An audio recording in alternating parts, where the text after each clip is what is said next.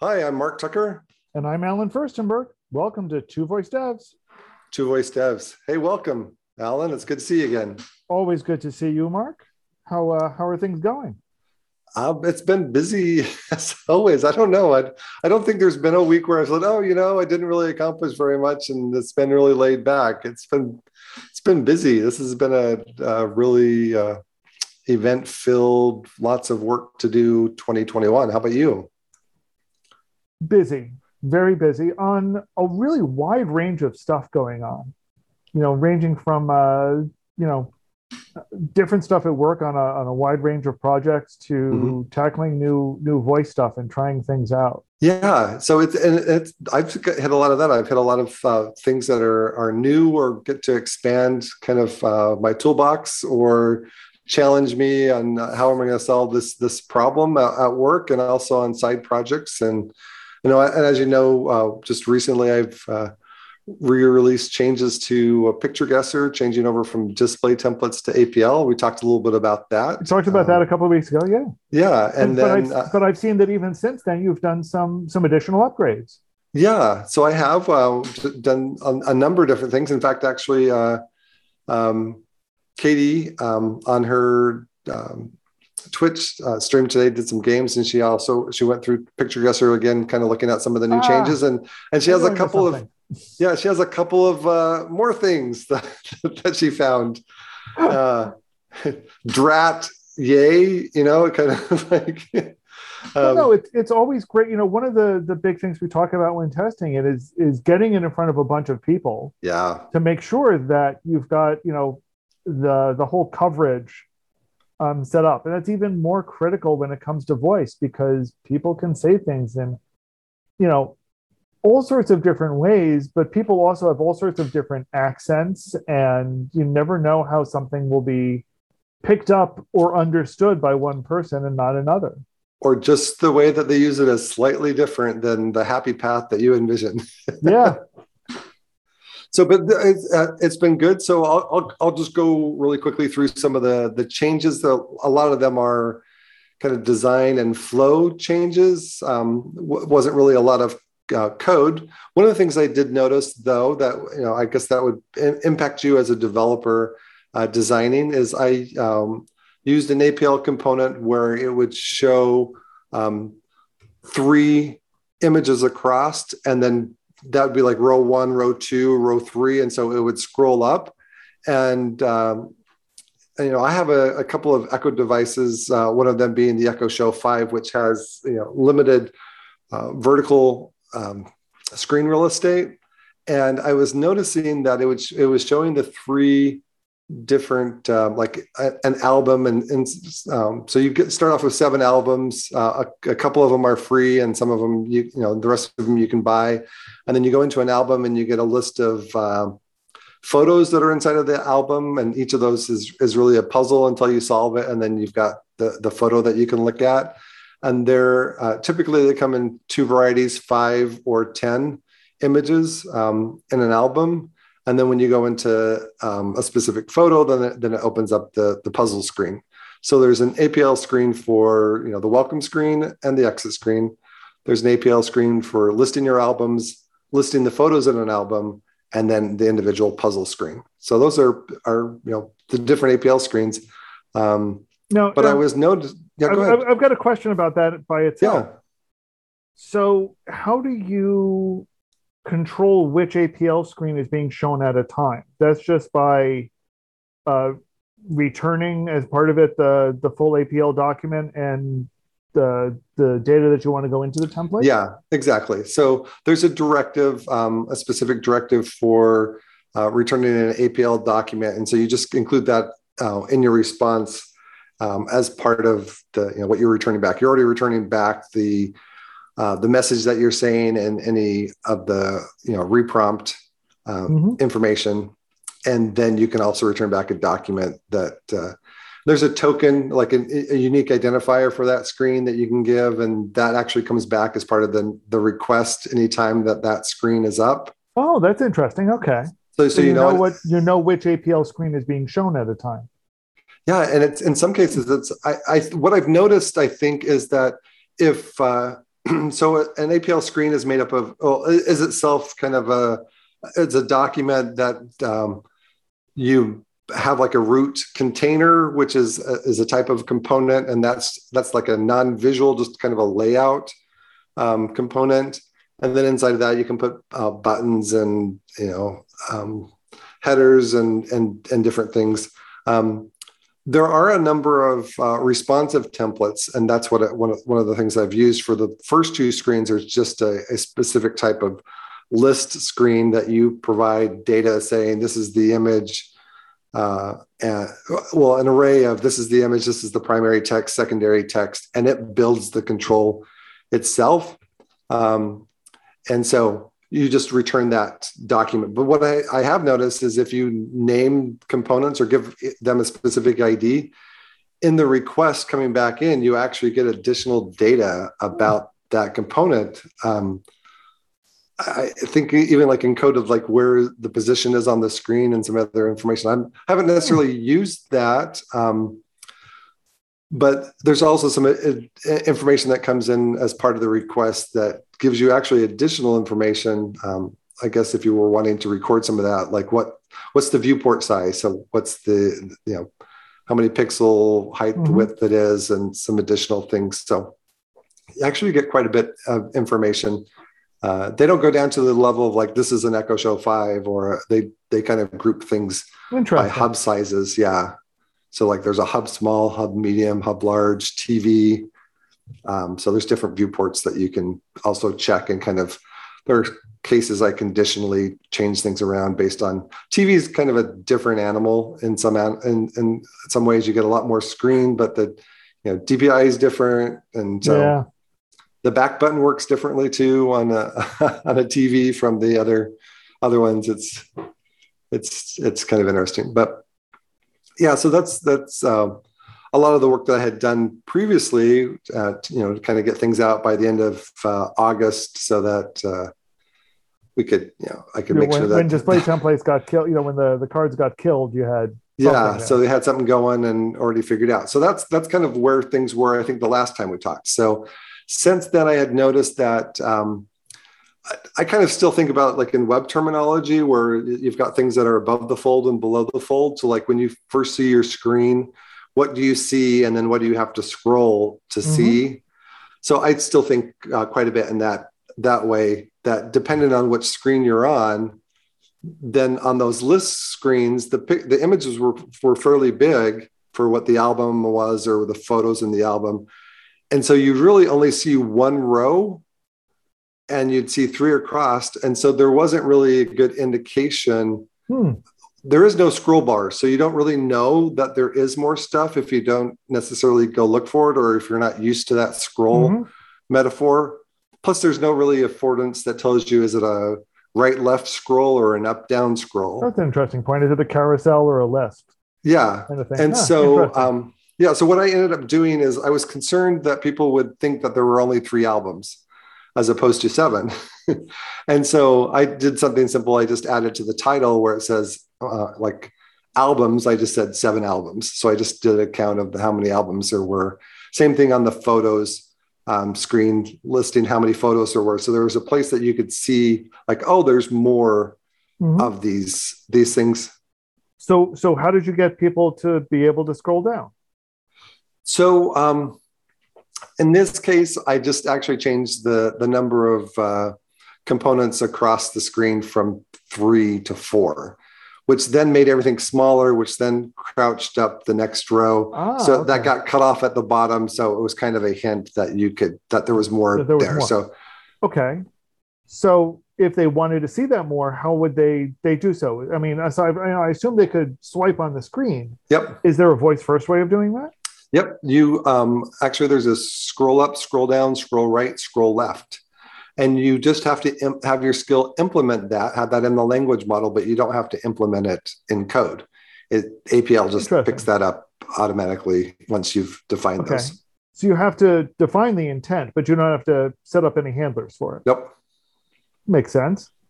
Yeah. I did work on kind of an idea, and I've published this out on APL Ninja, this idea of like a a button or something that would be in the bottom right corner of the scroll area to kind of indicate, oh, you can scroll down. And then when you scroll, it goes away. And when you scroll back up to the top, it reappears. Or if you tap it, it moves things up a page. Playing with the idea of adding that to Picture Guesser as well. Okay. So that was one new addition. What else? So that was the main changes, I think, from that perspective, as far as make sure people knew that there were photos and albums there. The next thing that I did is on some of the screens, there's enough width, but there's, still, once again, the height is kind of constrained. And so there's already a header in the top. And I had a portion where there was a question, like, because all my albums are themed. So like, if you pick an animals album, then the question is, what animal is this? Or what's the animal?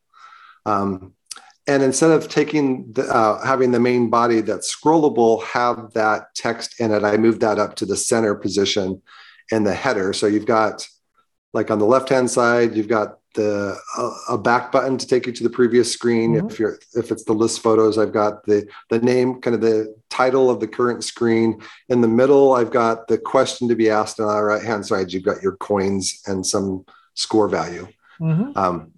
So did that gave me a little bit, in essence, another row worth of information or space available, so I could make the puzzle a little bit bigger. Because what I was noticing on the Echo Show 5 is that there's a button at the end, at the bottom, that you can tap, where you can say, guess puzzle. And that's, you can just say the answer while you're doing it, because you could either say remove specific tile, or you can say guess, or is it a badger? I don't know, whatever, right? So you can do all of those things, but I wanted to give more clues on what things could be said, or if you just don't know what to do at all, you can click the button. Like, okay, I think I know what it is. What do I do? Instead of trying to explain, okay, well, in order to do that, then you do this and you do that. I just gave them a button that you can, tap. And so when you tap the button or just say guess, then it will repeat the question, like, what's the animal? And then the microphone opens up, and that's also kind of a nice transition back into, because you have to give the answer via voice, but you might have been doing all this tapping stuff. And so how do you, and you get 30 seconds after you do your last tap before things go down. So you can, before the skill exits, so that you can tap something, wait a little bit, tap another tile, wait a little bit, tap it. So you can be in tapping mode where and actually I do some stuff when you're doing that I don't actually ask a question when I open the microphone back up. I just let you keep tapping stuff. And then at some point you're like, oh, I think I know what it is. And then you can tap the buttons for, like, what's the question? And it'll ask you the question, you can give it. So that button wasn't being scrolled up to up high enough. Sometimes it was going below the fold. So made sure that we had some space there. So that was kind of the other thing. But the big change was, and I've wanted to do this for a while, I haven't ever done it, is that Alexa came out with the ability to mark a slot type as multi-valued. Oh, yeah. And so the way that the only place that it's implemented in Picture Guesser is that you can remove tiles by saying, like, remove tile 1, or remove 1, or just say 1. And so when you do that, then it removes the tile, and then microphone's opened up again, and you can say the next one. Well, with this multi-value slot, that intent only has one slot type, which is the tile number. So I just marked tile number as multi-slot. And so then now, instead of the typical thing that I would get back as part of the input that would come in the request, I get an additional data structure, and it either marks it as a simple or a list slot type. And then underneath there, if it's simple, it's just an individual object. And if it's a list, it's got multiple of those objects. But then you can start seeing, oh, okay, I've got multiple one of these things. And the way that that works on the user side of things, it doesn't work.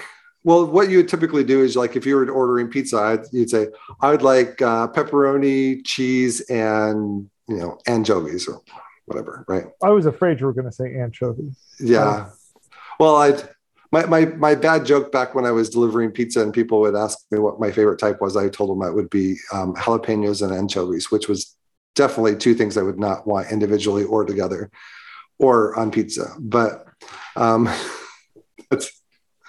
that's beside the point. So what it was, and that works pretty good with words like that. And what you do in that case, you'd get 3 different slot values. You get a list object coming back with 3 items in it, and then you could see, this is the different values.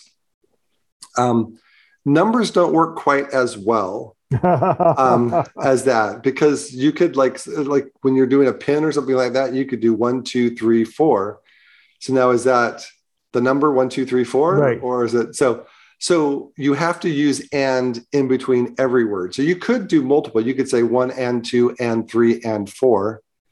I've tested that, and it works.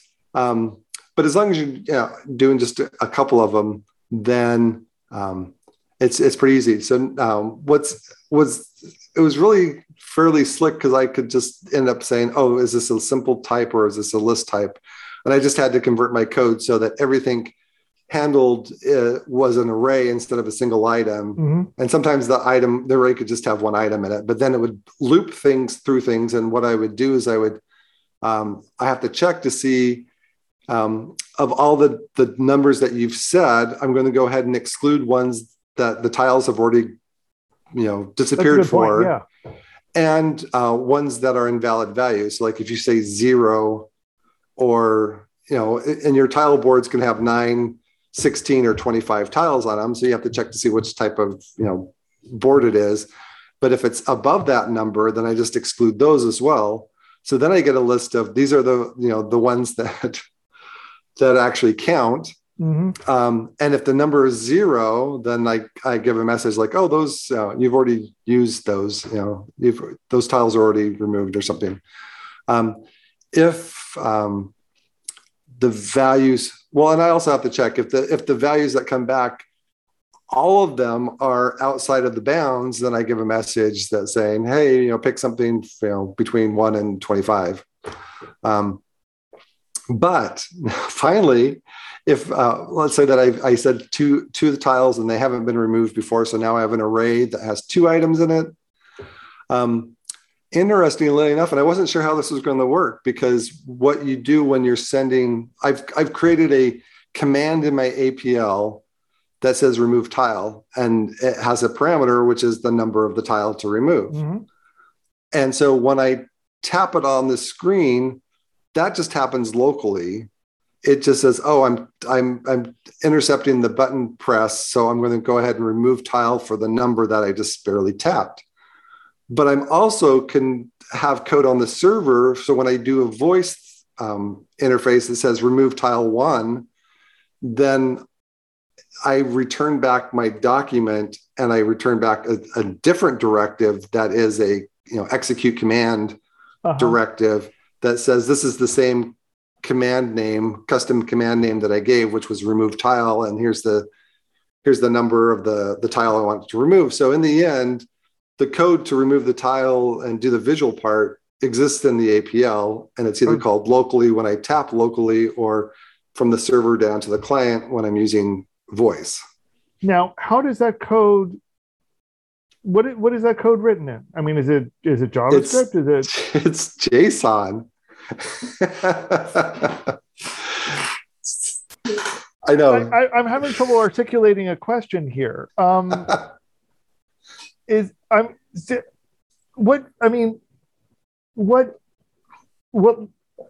can you do with it? It's actually fairly powerful, because we'll take a little side note, but let's put a pin in the fact that I still have to tell you what happens when I say multiple. Right. Okay. Yeah. So, but we're going to put a pin on that point, because I do want to say at the high level, APL is JSON. it's JSON that can evaluate expressions. So think of like your handlebars expression where you can have some code sprinkled throughout the template. Mm-hmm. You can do that, but it's really more of accessing properties or calculating values. But it does have a smattering of JavaScript functions like math.random or math.ceiling or. Do we have loops and conditionals in it? You don't, in the sense that that's handled a different way. So like, let's say that I have a component, let's say that it's a container, and I've got my data. So I've got my JSON, which represents my document, and I've got my JSON, which represents the data that I'm passing to that document. And let's say if in that data that I'm passing, there is a property on there, which is of type array, which then has an object for each item in the array, and maybe that has like an ID and a value. And so I'm going to show on the screen a list of values. What I can do at that component level is, the container component level, there's a data property. I can assign the data property of that container component to the property inside of my data JSON, which is the array. So then what I can do, kind of a la way templating stuff works, is I can have a child, because every component can have an items collection where it has one or more child items in it. So now in the parent container control, I could create a component, let's say it's a text component, and I could bind that to the name property. But because the parent has the array as the thing that it's bound to, then the child, I can just do the properties of the individual child object. So like name. And so what happens is then, and I only have to do that once. And then what it's going to do is it's going to repeat that automatically. So it creates one child for each element in the array. Right. And there's also a and that's items, and I think there's like there's one for like the first item and the last item too. So you could do something different for the first or the last items.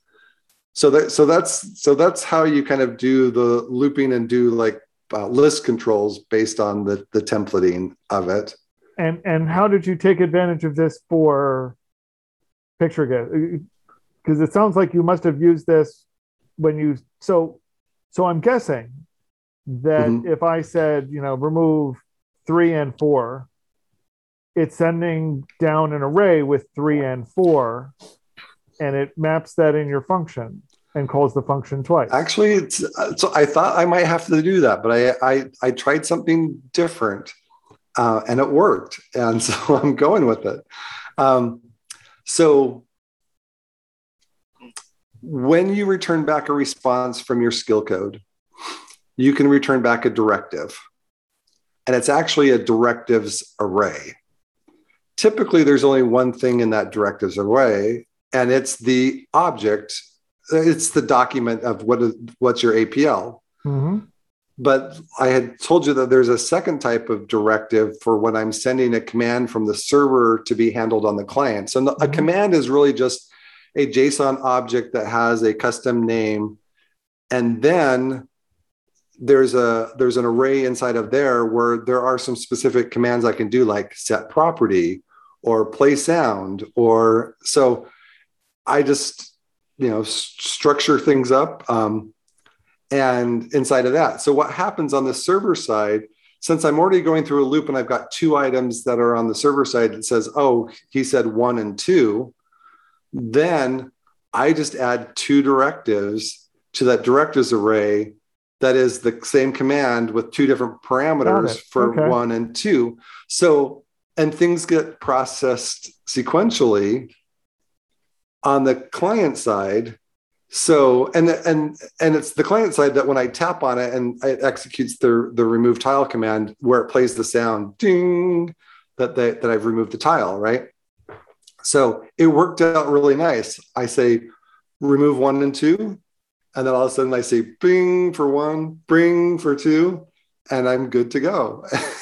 Very cool. Okay. Yeah. Yeah. It was pretty funny. I was like, I wasn't sure how much time it was going to take, so I had I